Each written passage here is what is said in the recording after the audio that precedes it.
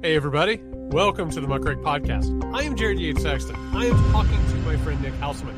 I am going to be with Nick Hauselman this week. Nick, I can barely contain my excitement. I could not be happier. I'm going back to where we decided to launch this podcast in the first place. I'm going to go total Hollywood. People will not recognize me when I leave. I am totally and utterly prepared to complain about sub 70 degree weather. Oh, yeah. Well, if you're lucky, maybe we get a little bit over 70. I'm not sure. I'll check right now, but we're lucky. But do we get to go? Do you want to do some touristy stuff? Because that would be fun.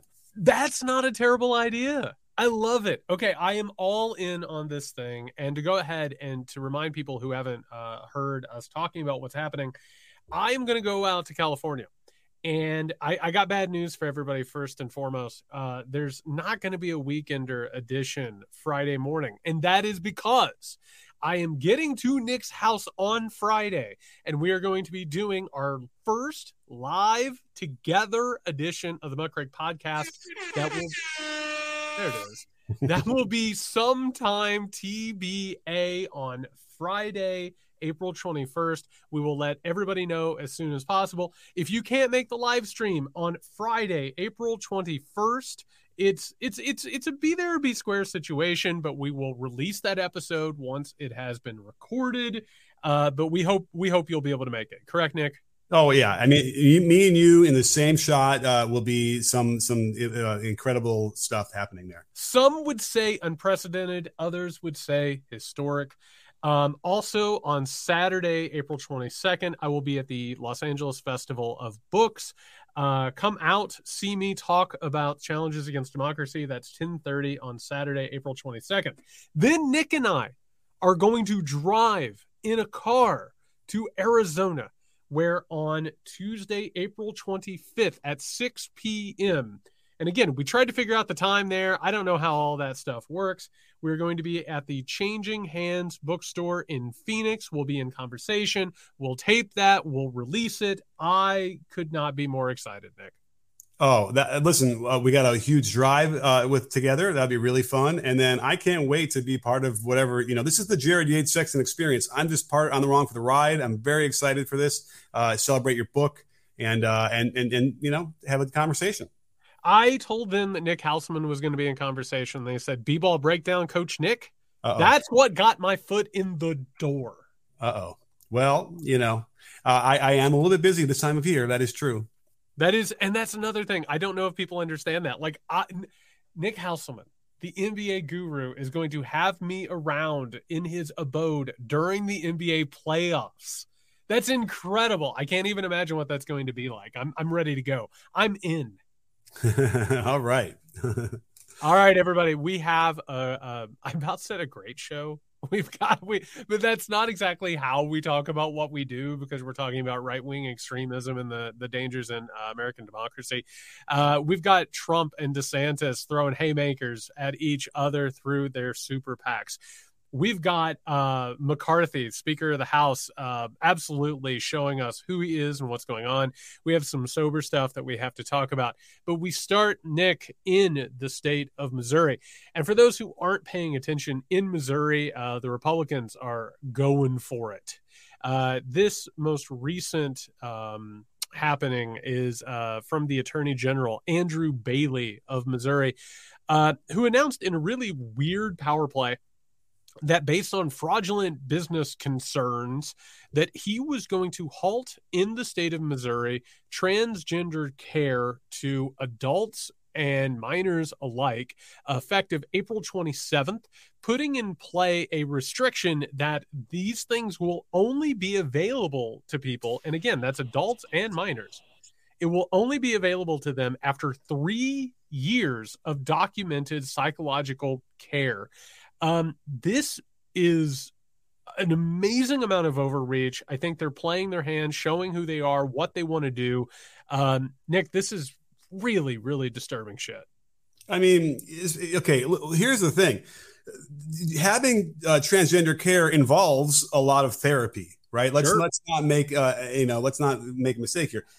But who in their right mind gets to think that the government is going to weigh in? And on like how long and who and like where does 3 years come from, Jared? Do we have any indication where they got that number? I assume, like all of these things, that this was cooked up in some sort of Heritage Foundation lab that shows that this is like a number that is unacceptable and is just long enough in order to either cut people out or to go ahead and I think that this is at the heart of a lot of this stuff, make them leave the state. I think that's a large portion of what this is getting at. So that's fascinating. So I guess that mindset would be that a lot of these states wanted to simply purge their citizenry of people like this, right? And this is the Civil War that we're moving towards? Is they're going to slowly just wring out like a wet sponge? Well, a lot of it is balkanization, and we've covered this in the past with California, Texas, and Florida. Those are the three most active states in this. California is basically saying to people in so-called red states, come to California where we're not going to infringe on your liberties. And Texas is saying, if you're tired of blue state overreach, Florida's doing the same, go ahead and come. We've seen in those three major states, we've seen movement in, movement out. It's been a weird sort of a locked horn situation. And I got to tell you, in states like Missouri, where Democrats can get elected, and also look at Kansas, where people overwhelmingly voted for women to have bodily autonomy, we're starting to see in some of these other states these pushes with more aggressive legislation that is going to make it more and more unpalatable, but also trying to go ahead and create scenarios where people will either leave or it can further radicalize the populace. I agree. And it does feel very much an arbitrary number here and an arbitrarily sadistic number, right? To somehow make it longer because, it could take a long time if you needed a lot of therapy and for either mental therapy or puberty blockers and all sorts of things like that. Or it could be shorter depending on how the mental state of mind of the patient. And if it's someone who is suicidal and someone who completely can't handle their situation and feeling comfortable in their bodies, then there is a different pace that you must take when you are applying this care. So the bottom line is I guess we should have figured this out. We should have seen that this was going to happen once abortion became a thing where they felt like they could get into your private lives. You know what? Doesn't this make it even more clear? I think before the Roe v. Wade decision, but before Dobbs, I think I thought that the privacy aspect of the decision was a little bit of a novelty, but doesn't it make it even more and more clear why the privacy thing was a compelling argument back in 1971? Oh, yeah, absolutely. I mean, it literally comes down to this. Can you live in this country without the government invading your life? Right. And now that we've reached this point at which the federal level has been weakened, we have now gotten to all these pinch points. And by the way, I want to point out, we haven't even mentioned this, and it's important to this absolute monster, Andrew Bailey, not elected attorney general in Missouri, was not elected to this position. He was appointed to this position after Eric Schmidt left to become the senator for Missouri. And by the way, it's important to point out that the Schmidt character was like a white replacement theory asshole. And then we go ahead and we get Andrew Bailey. Andrew Bailey will be up for election in 2024. So when it turns into why is this happening in Missouri? Well, Missouri has some very, very social conservative sort of reactionary stuff. Why is this attorney general so willing to do this? Because the people who go ahead and create this legislation, who make these pushes, those institutes, these think tanks, these wealthy backed donor groups, this is the type of person who is making a push to get elected in 2024. Now, in all of this, you're exactly right. The privacy aspect of it, it's being infringed on by the states at this point. You're not going to be able to live a life. You're not going to be able to, I don't know, send your kid to school where they'll get a decent education. You're, Florida, going to DeSantis before we talk about him later, just passed an abortion ban, an aggressive abortion ban. You can't live in some of these states without feeling the pressure of the state's boot on your neck. Yeah. And that's an interesting concept. The whole thing is interesting how this is all going to piece together like a puzzle in terms of what the state of our union is going to be. And I find it fascinating that, like, I haven't really considered the fact that this is the main selling point, or the main motivation for them doing this is to get the people out of their state. I mean, it makes sense. You would have to leave, right? If you had a child who was in this situation and you lived in Missouri, you'd have to leave. And you know what's going to happen is that some of these lawmakers are probably going to have kids in this situation, right? And they're going to be faced with this, just like we saw the same kind of lawmakers who were faced with having like a gay child, and despite them being against gay marriage or any other rights that LGBTQ community deserves. But that's a special situation, Nick, when it's their kids, when it's the people they care about. That's a different story. We're talking about the people who don't deserve security. We're talking about the people who don't deserve that type of health care. That's the problem in all of this, is the hypocritical nature of it. And by the way, this isn't just people who are currently considering these things. There are people who are currently on hormones, who are currently scheduled to have this care. And basically what's going to happen, they're going to get cut off. And like, again, going back to the idea of these separate states, the same people who are going to go from one state to another in order to get abortion care, like, there are people who are going to have to go out of state in order to get these things taken care of. And by the way, where are they going to go, Nick? They're going to go to where you're from, Illinois. They're going to go over to Illinois to get that care, and then they're going to have to basically live a scofflaw existence until a state like Illinois or another state, when any of these people who are passing these things will then pass a law that makes it illegal to go out and get care in another state.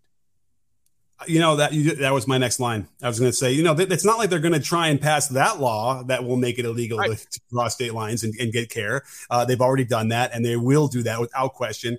You know, I'm listening to this podcast about Roe v. Wade, and you know, people turning people in. You know, the rumors that somebody might have had an abortion in 1968, and now the cops come at your door and demand to know who the doctor was. They want to arrest everybody. That was some scary shit. And I wasn't even alive back then, but I certainly had heard about it. And that is something that, you know, is, again, if you want a spark to find, you know, a civil war in this country, that would certainly be a real big issue here. The only thing they have going for them is that the number of people who need transgender care is small enough where I suppose it doesn't spark, like abortion might have, like a huge personal, you know, connection to people that will have, you know, a huge, you know, like demonstrations and marches, I think. But that said, what I find interesting about all of this is that they rail, like, the reason why they don't want to have, let's say, you know, food for kids in schools, right? You'll see Republicans cutting these programs. They don't want the government involved. The government shouldn't be part of that whole thing. And then they turn around and then make the government completely and utterly involved in what's the most personal decisions that you should be making on your own with your doctor. That's exactly right. It's the hypocrisy just never, ever ends. By the way, just a quick note on populations. Illinois has literally double the amount of citizens in it that Missouri does. But guess what? Because we live in the United States of America, where we had a conservative minority control, white elite afraid of democracy, in the United States Senate, they have the exact same number of votes. Right. And you know, and really, when you take a look at the way that these things work, like, they are literally picking and choosing, like, how they are going to create little situations where they can either scare people out. And by the way, there's a ton of people who maybe they're not even transgender, their kids aren't transgender, and they'll basically be like, screw this, I don't want to live, you know, where we're going to have these backward laws and all of that. So they're going to push it and continue to keep pushing this issue and hopefully radicalize people. I want to also point out, because we like to give a lot of context on this show, that 3 years of psychological care, that is also going to go ahead and put up like a big red light, woo, to get a bunch of people in the state of Missouri and any state that goes ahead and replicates this to basically open the door for people who are either into conversion care. And anybody who doesn't know that, that's about getting people in with so-called psychiatrists who will talk your kid out of being gay or queer. And in this case, to talk them out of being transgender, and also to go ahead and give people in the state of Missouri who maybe aren't comfortable with their kids, you know, being gender diverse, giving them the possibility that they can take their kids in to get that psychological care. it is a slippery slope, but you better be damn well sure it's going to lead to political power and it's going to lead to profit. And that's what all of this is all about, top to bottom. Yeah. And I'll just throw out an anecdotal, idea or whatever story that happened in the 80s. They had conversion therapy from psychiatrists who in Chicago, like in a place that was progressive, and in the community that I was in, that was extremely progressive. And people really, one of my neighbors, they forced him to go to a psychiatrist to try and deprogram him. And that is that, it will happen again. And you'll find psychiatrists who think that they can do that. It's not how it works. And it will drive people to, even lower depths of psychological health. And it really is frightening. And again, if you don't want to be someone who wants to transition from one gender to the other gender or to another gender, then fine, don't. But again, why does anybody in this country feel like they have the dominion over anyone else to tell them that? That's what's so crazy. And I know the answer. The answer is because they think it's child abuse, right? They think that children should not be allowed to make this decision anyway. But then again, we are now moving into adults that they're not letting have that decision either. So this really isn't even about, a child who might be too young to have any kind of decision making yet over their lives. But again, this is a parent, a doctor, a kid. That's their decision. And I want to point out real fast before we move to the next segment, in the research that I'm doing for my next big project and a lot of the work that I'm doing behind the scenes right now, when they say that it's child abuse to take your kid out and, give them, transgender care or whatever it is, what they're actually doing is they're advocating for child abuse. They're advocating for not taking care of your children and actually making sure that your children have to fit within a certain box that you yourself had to fit into. And that is a cycle of socialization, which unfortunately continues. One person gets abused and they get traumatized, and then they have to abuse and traumatize kids and next generations. So you're exactly right. Like, it's the mindset of it, but it's how it makes it possible. And Dan, I don't want to ruin the transition, but like, it's the magical thinking. They could find one person who transitioned and they're not happy. Nick, not only can they find him, they will have the New York Times do it for him. Mm-hmm. And I want to point out, I'm so glad you made this point, Nick. The New York Times coverage of this, you'll notice, and this tells you who they are. New York Times will write 2 to 3 dozen articles questioning, transgender rights and transgender existence.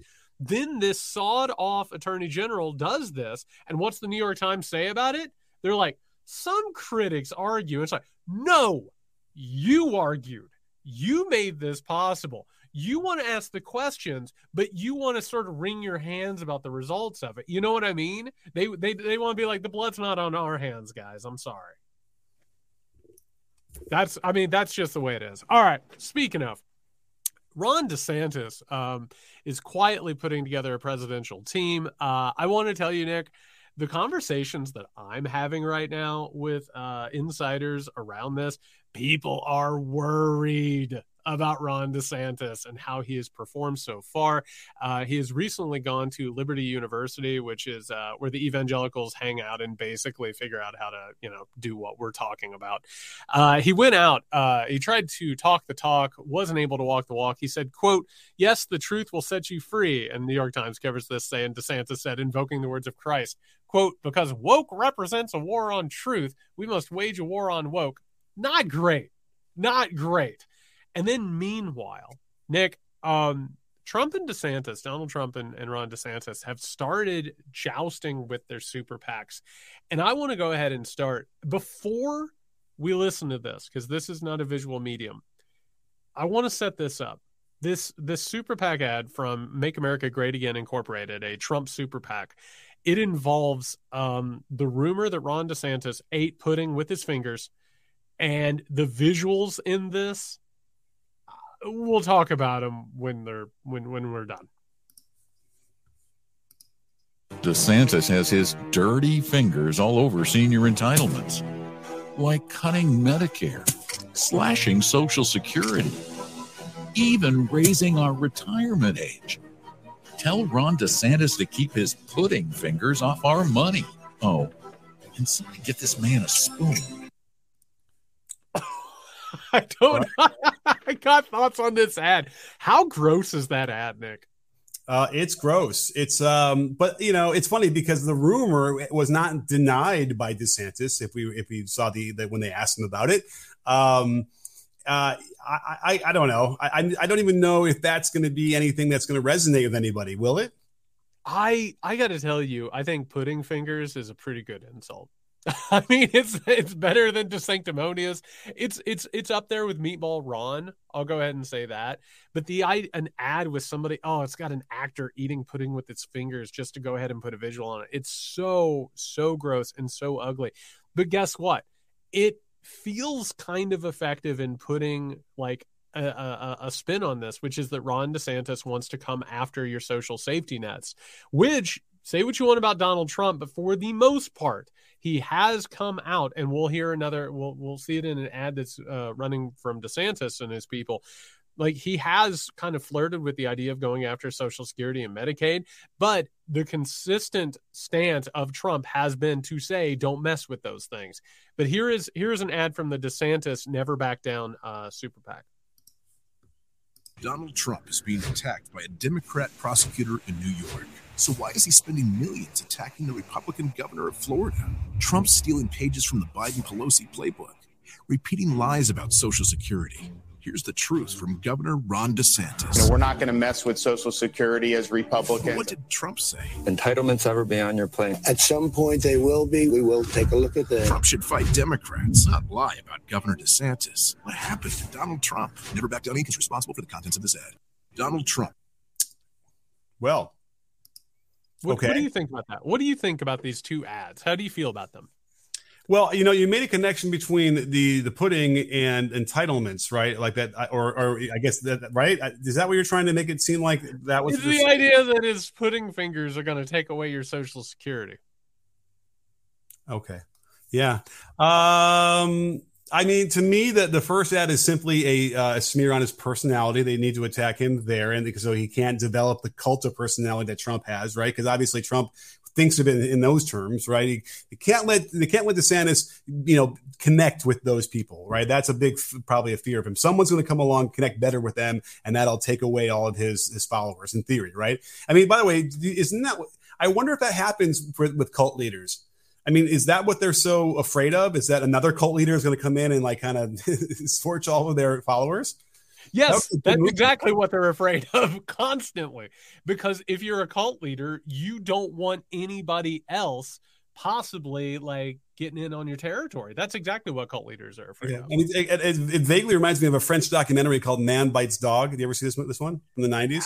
Absolutely, I have. So, and now we're not going to spoil it. It's a fake documentary about a serial killer, but at some point he runs into another serial killer, and that guy's got a film crew following him doing a documentary, and chaos ensues. I thought that it was hilarious, but so I think that's where I'm getting on the first one. And then the second one is very milquetoast, is very much like, please, I promise I'm not going to touch these, and that those are the kind of ads that the DeSantis did that everyone's like, oh, all politicians lie. They just do this shit. It was very much a run of the mill. Nothing stands out to me on that one. Does that resonate with you?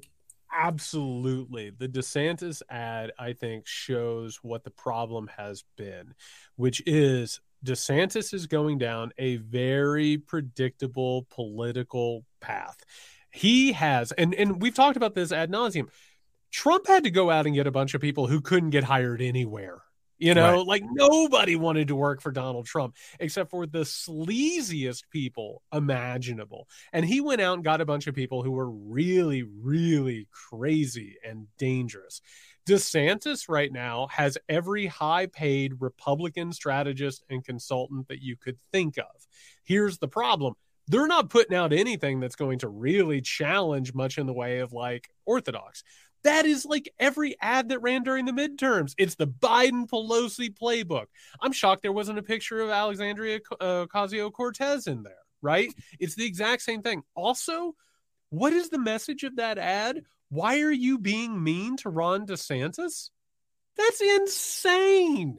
Like, how is that possibly like what you thought was a good idea for an ad in any of this? The rhetorical question at the end, what happened to Donald Trump? What are you talking about? What happened to Donald Trump? How are you shocked that Trump is coming after you? It's only what he has done from the very moment that he arrived on the political scene. And it's just so stupid. It's really, really poor. And I got to tell you, the people that I have talked to, there are already Republican donors who have turned the spigot off with DeSantis. They've already decided we don't want to put any money here if we don't see something that's going to make us think that this thing's going to take off.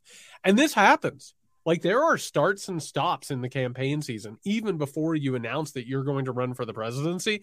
And right now, Trump has run circles around DeSantis. And I'm as shocked as anybody to say that, because I really thought that DeSantis was going to be a much better campaigner than this. Yeah, well, I have no doubt, and this is not going to be an insightful prediction, but I have no doubt that they plotted this out, and they're dipping their toe into the waters of the Trump, criticizing him with a, like if you're a showrunner on a TV show, right, you have to have a 12 episode arc, right, or a 24 episode arc, right?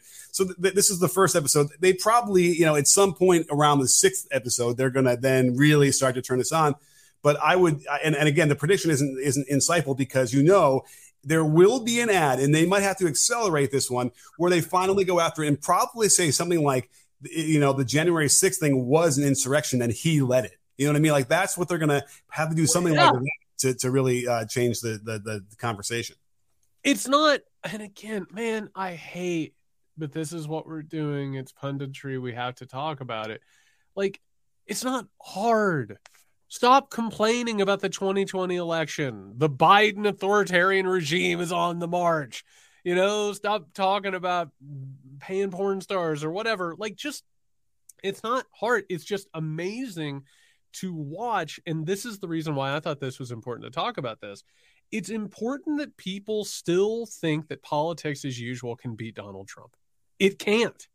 You can't. You cannot get up with this guy and think that people are just going to vote for old stuff. Like, the game has changed, and there's just no way possible to run that. I mean, that could have been anybody. You've seen that ad 100 times, right? I mean, it's literally every ad that they make, and they make a ton of money from it, but it doesn't land a glove whatsoever. Well, here's the problem that you're describing with the GOP, in the sense that, like, they're not out of the box thinkers. Their strategists have never been out of the box. If you look at the Democrats, at least, like, a guy like Howard Dean comes along, right? And even like Bernie is not even a Democrat, but Bernie, or even Barack Obama, when he first ran, they were able to sort of push the boundaries of what a traditional campaign thought, groupthink was like. The Republicans don't have that, and they'll never have that, right? And so as a result, he is going to be stuck running the fill in the blank campaign, right? Like that was that ad. That ad had been written 25 years ago. They just fill in the blanks. So that's just not going to happen. They can't find that kind of what you're asking them to do. They don't have candidates that could do that, and they certainly don't have consultants that can figure out how to do anything more than what we see on a very typical playbook. Well, and the people who ran the ads that won the elections and actually gained any momentum for the GOP, they left the Republican Party and started the Lincoln Project. I mean, and by the way, again, hats off, fellas, at the Lincoln Project for stoking racism and classism and every other ism imaginable, like that. It has completely changed. And basically, you just have a bunch of sickos with Donald Trump who are saying around God, that is such an ugly ad. It's so disgusting. But it's really incredible to me. It really is. Are people going to get mad at me for saying what I said about the Republican strategists and the way they come up with their ads, when you can look at something like the Swift vote episode as an out of the box idea against John Kerry? Like, maybe, maybe I don't give enough credit on that end for something so extremely heinous what they did. But at the very least, I guess they can scrounge up an idea like that, and I suppose that's what you were saying. Ron DeSantis needs a Swift vote for Trump. Well, I mean, listen, this is also the party that went ahead and went after a veteran amputee and basically said he was helping bin Laden. I mean, like, it literally is like, and again, like, it's weird to talk about this in the way that we're talking about it, but you can't go into a nuclear war with a pea shooter. And that, I mean, and one of the things that we keep seeing, I even saw, I don't know if you saw this, there was like Ross Duthat's opinion column, and I don't know why I read it, but I did, was why Ron DeSantis must run. The big argument at this point is this guy ready for it? And if he doesn't run, like, is it going to be like the end of his political career? There's nothing else for him to do. And I got to tell you, like, if you really think that you're going to run against Donald Trump, and that there's not going to be damage taken and damage needed done, I don't know what to tell you about your political instincts. I truly, truly don't. And meanwhile, Pete Dominic talked about, he thought that, help me out. Pompeo. He thought that Pompeo was going to get the nomination. Pompeo said he's not running. Tim Scott's got an exploratory committee. Good luck, Tim Scott. Good luck. Nobody else is like really coming into this thing, and DeSantis is just, this is weak shit, man. Weak. Yeah, I mean, listen, it is a long thing. Remember, they're also, somehow targeting this notion of Trump's legal issues being a mortal blow. And then they'll just be standing around on the corner with their hands in their pocket, going, "Oh, hey, I'm here. Hi." Like that's kind of probably part of what they're. My name is Nikki Haley, and I would love your vote.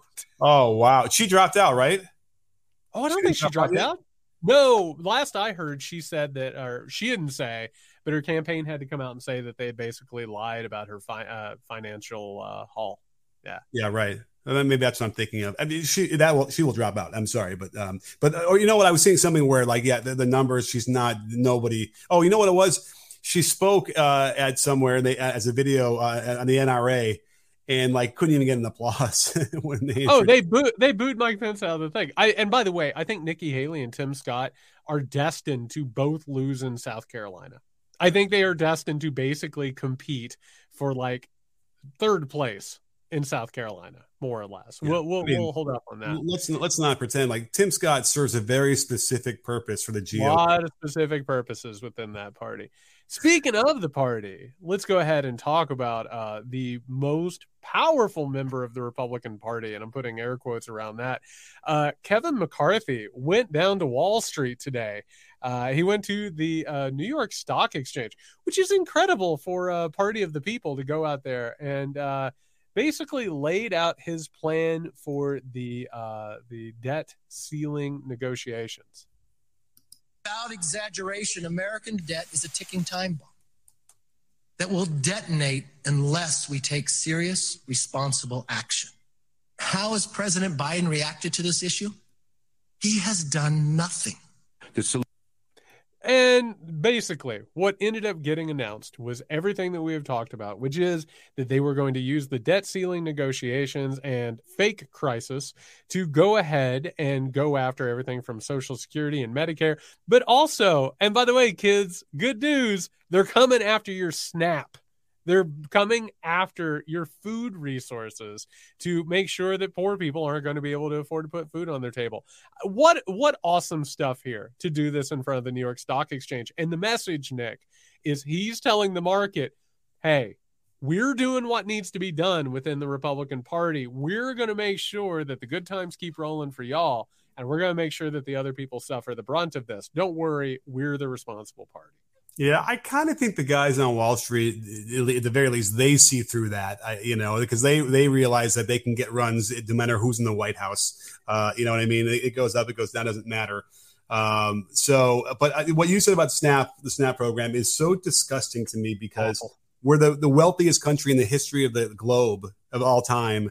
And we're going to have kids who go hungry every day. And just because some people, these rich white dudes think that if you give somebody some food, then they're just never going to work, right? I didn't want to necessarily even believe the whole abortion thing where they want to force people to have babies so that they have to be menial workers, in our meat grinder of a system. But, when you see the SNAP stuff happen, then you it does feel that way. And it just adds more evidence to that argument. So it's really, really troubling only because how alluring that mindset can be to a very specific subset of this country, and how you're not going to change their minds, right? They're not going to suddenly wake up the next day and say, you know what, shit, we should be a little bit nicer to poor kids and help them get more food at school so they can do better in school and go to college. That I don't think that's a bridge too far, I think. Well, I mean, I know this is going to shock everybody, but poverty begets more poverty, and it's not because the people are unworthy. It's because you put them in conditions where they cannot succeed. That's the straight up true nature of that. What upsets me, besides the fact that these cretins and these cruel assholes are going to continue making life worse and worse and worse for people who have already been victimized by this system, is that, Nick, this felt to me like what is going to end up on the table whenever they come up with this debt ceiling grand bargain. And, as Joe Biden announces he's running for re-election, in the great tradition of Democratic presidents, is going to move towards the center and the right, as if he was left of center already. There's going to be some sort of a bargain that takes place here. Democrats love going out and saying, hey, we reformed unemployment. We reformed entitlements. We did all of this. Also, by the way, probably going to throw a chunk of money at both the military and law enforcement. The problem in that is that that's no way to win back the House. First of all, you go out and you say, hey, have you noticed that when Republicans are in power, all they do is tax cuts and they go ahead and take away the programs that help you? That's the way you win back the House. That's, by the way you win super majorities. We've seen it happen. But that also is the way that you go ahead and reinforce their power, and you make sure the next time there's a debt ceiling, quote unquote, crisis, they'll do it again. And why wouldn't they? And it will go ahead and move down this way because it's what the market wants. And it's what these people want. It is so repulsive. And every time I see, whether it's him going in front of the stock exchange, which, by the way, is just a special level of a middle finger. You know what I mean? It is just rubbing salt in that wound. It grows more and more repugnant with every passing day. Well, I'm trying to picture the scene where there's a family and they're around the dinner table and the father is, lecturing to the kids or just talking about the government's role in things, and how, that guy's father did it to him when he was growing up and so on for generations, where it would first of all, it explains why people would vote against their own interests a lot of the time, because government isn't there to help people, and yet it was helping you and you were helped and you are out of a terrible situation because of government programs. But then it's such an interesting, it's very easy to turn it to sort of develop hatred for other people out of that. Right. So what sounds good in a way where, I want to work on my own and be my own person, and we have to reject any kind of the help that anybody might help us, ends up really in an insidious way breeding more of the hatred and division that we're trying to erase. And that's where it has to be starting, because otherwise, why else? It seems, of course, we're the ones who are brainwashed, Jared, right? We're the ones who are getting all the misinformation. But from a rational standpoint, it has to start there when you're young and hear that. And then, to be able to overcome that and understand have a more rational understanding of what the situation can be, where the government could actually help people and make lives better. Again, that we're missing that sentence or two from a lot of different families.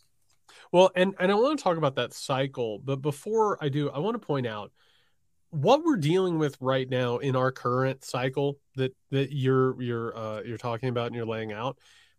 It is not brand new. It's not unprecedented. Generations are constantly rubbing against each other, sort of looking at, whether or not they made it up and they're going to go ahead and close the trap door behind them, or whether or not they didn't have it, and as a result, they don't want other people to have it. There's always this sort of tension, right? That's constantly going. Even though in America, the illusion of a meritocracy, the illusion of an American dream, the illusion of the long American century, those ideas, as those have faltered, what has happened is that we really, as a society, have stopped wishing for people to have better lives. Like, we literally have stopped wishing that other people could possibly have an opportunity to go ahead and even pull themselves up by their bootstraps.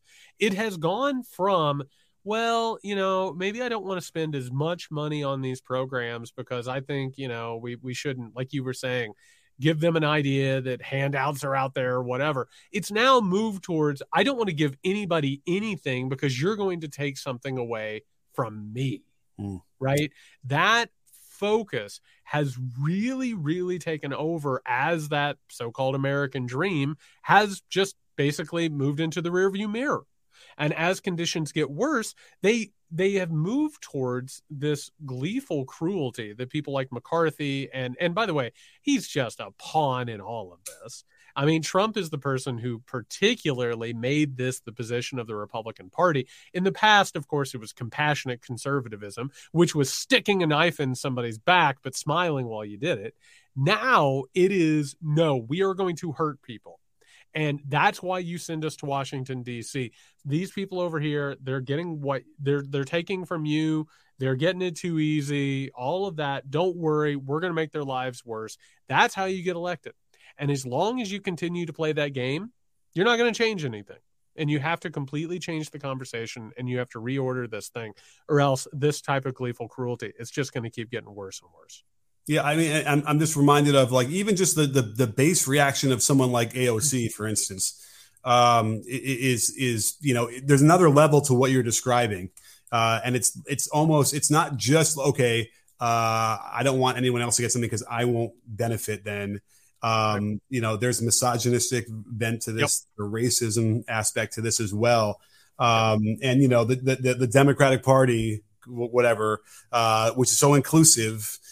Becomes this polarizing thing just on the face of what the candidates look like, and we discussed this way too often, unfortunately, and to understand like why we're on this path. It sort of reminds me of like, okay, when the Constitution was signed, they guaranteed a civil war, right? This was a question of when.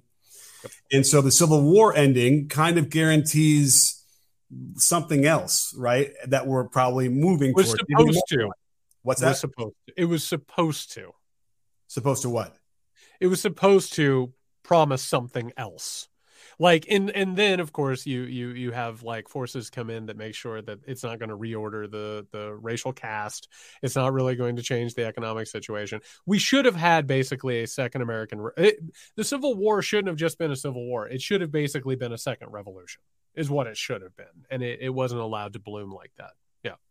Oh, well, now that's an interesting concept as well. And so the connection I'm trying to make now is that the short-sightedness of how the Civil War ended, and then I guess you have to get into Jim Crow and the Reconstruction and how that failed too, guarantees this, right, where we are now. I mean, I always talk about how when you want to mix capitalism and democracy, that's the other layer to this, but we are heading somewhere, right? And it ain't good.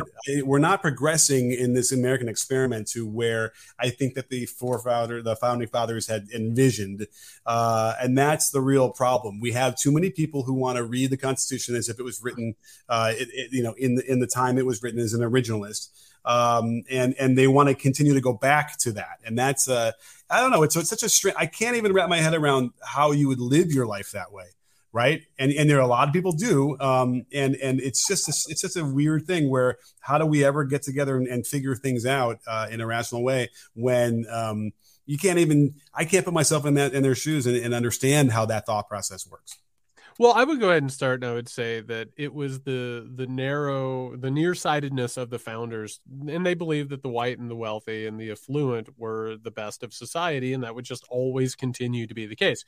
It turns out that's not how that works, and it's not how it's ever worked, and I actually think that what they thought would happen is that eventually it would just continue to perfect itself, and eventually, the rabble, so to speak, would lift themselves up at some point and join them. Turns out, though, that wealth and self-interest kind of sours and poisons everything, right? You would rather knock people down than to go ahead and make society better. Last thing, Nick, we need to address this, and I think this is important. We have talked on this show many times about what's happening with the far right, what's happening with the Republican Party. And whenever we talk about the cultish devotion to Donald Trump and other Republican politicians, we have always said that we aim to be fair brokers. Fair, we always try. Mm-hmm. Okay. Sure. And we want to call strikes and balls where they are. We want to be honest about this. There is a story that has been floating around. For those who don't know, Dianne Feinstein is not going to run for re-election, has disappeared, basically holding the judicial selection process hostage. It's been a total mess. Absolute mess. Feinstein's condition has not been great. A lot of Democrats are running to replace her, including Adam Schiff and also Katie Porter. One of the things that has happened in the past few weeks is some old whispered allegations have come out. And basically, Katie Porter's ex-husband, based on their divorce and what happened afterward, has accused Katie Porter of abuse within their marriage.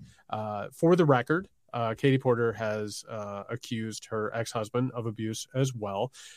These allegations include physical violence, intimidation, in one case, the dumping of boiling potatoes onto the person, constant verbal and emotional harassment. We don't know what has happened here. Obviously, we don't, right? We can't weigh in on this. What I do want to say, though, is that this has been largely absent from liberal media. It has not been talked about. It has not shown up because who knows if they can verify it. But I do want to point out that this is a very disturbing thing. It's not great. It has been whispered about for a while. God knows if this is coming out simply because she's running for the Senate. But I will say that there is a tendency sometimes when there's a Democrat involved, that same way that Fox News won't talk about a Republican, being accused of certain things, there has been a tendency for some liberal media outlets to not talk about this thing. And I thought that we should probably touch on it very, very briefly, simply to say this is disturbing stuff, and it probably should be considered. I hear you.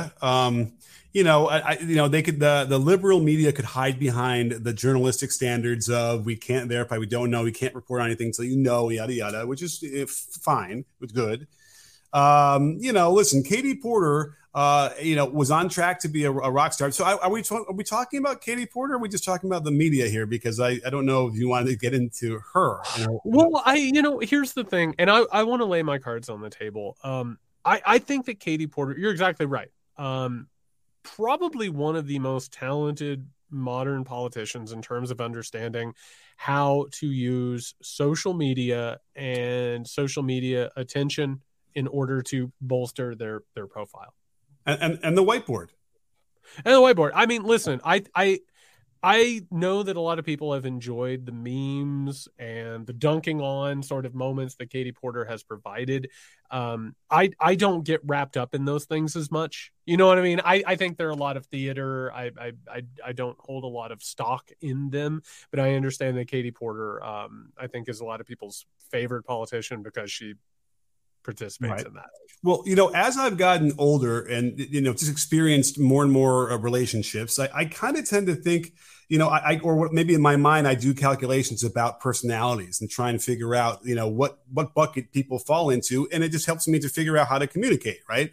And with Katie Porter, again, I don't have any direct, interactions with her, but there is something about what you can glean from the way she does do those things. And then, out and about that, she does seem, there might be something to this story, right? Mm-hmm. But again, it will get worse. I'll tell you that right now. Worse stories will come out about her. And whether they're lies or not, I have a feeling that, when you run for Senate, like you mentioned, this is really, she's going to run for a bigger office. Of course, more scrutiny. These stories tend to get worse, and then more and more little things leak out. Again, they might be completely false. It might be an opponent trying to conjure up something to, put them down. And so, I mean, by the way, it's a little bit like with the Clarence Thomas story, right? What started out as, he's getting some trips or whatever. Now we're finding out every other day, more and more, and it looks worse and worse. And so Can we do a quick update on that, by the way, for people who aren't aware? It turns out that Harlan Crow also bought the home that Clarence Thomas's mom lived in and continues to live in and doesn't charge her rent. Like, I mean, my God. Oh, did you see the other one yesterday? By the way, this one could very well be an innocent accounting mistake, but the company that he was making between $1,500,000 a year from, or the wife's doesn't exist anymore. Doesn't exist, but they changed the name and they refiled some things, so that could very well be all it is. Because I looked at that a little bit, but again, it's just more information, more little tidbits come out, and so don't be surprised when you hear more stuff about Katie Porter. And at some point, if that's the case, they will be reported on, and you'll see it. It will bubble up. I'm willing to predict that will happen the closer we get to this race, anyway. But I hear you, right? There is this notion that these things get tamped down early. I mean, listen, there's some Joe Biden stuff out there, Sure. that really hasn't bubbled up either. And you and I both probably privately said, it is a little weird. I don't have any idea. Like, I don't know. And I guess what I wanted to say about this, I have no idea who did what. You know what I mean? Like, it's one of those things where this type of stuff, I think the problem I have is that there is a tendency in modern politics, and it's always been there, but in the age of social media, it's especially there, which is, we want to make politicians into heroes. We want them to be on our team. We don't want our team to be hurt. I think the Donald Trump phenomenon is so far and away, the most extreme version of this that we've seen in our lifetimes. But I also want to point out, you can't do this with politics. You can't create icons out of this. And I think you have to keep an open mind when you look at it. And I just want to say personally, as a survivor of domestic abuse, like, this is disturbing stuff, man. Like, this is not cool. This is not great. And you need to take it at least seriously to consider it in the public arena. You know what I mean? Like, I don't know what the story is. I don't know how this whole thing took place, but I do find it very strange that this hasn't at least been addressed. You know what I mean? Like, it's very strange that it at least hasn't. I have to imagine, Nick, that most of the people listening to this podcast hadn't heard about this. Mm-hmm. Do you know what I mean? Like, that's how sort of, like, in order to even discuss it, like, we had to go, I had to send you, I think, like, probably a Fox News or a New York Post article. Like, that's how strange this arena and this environment is, where we can't even have conversations just because somebody has a letter next to their name. I think that's really disturbing. I agree, and I do feel, though, that as it gets closer, it will cease to be. It'll be known. It will get out.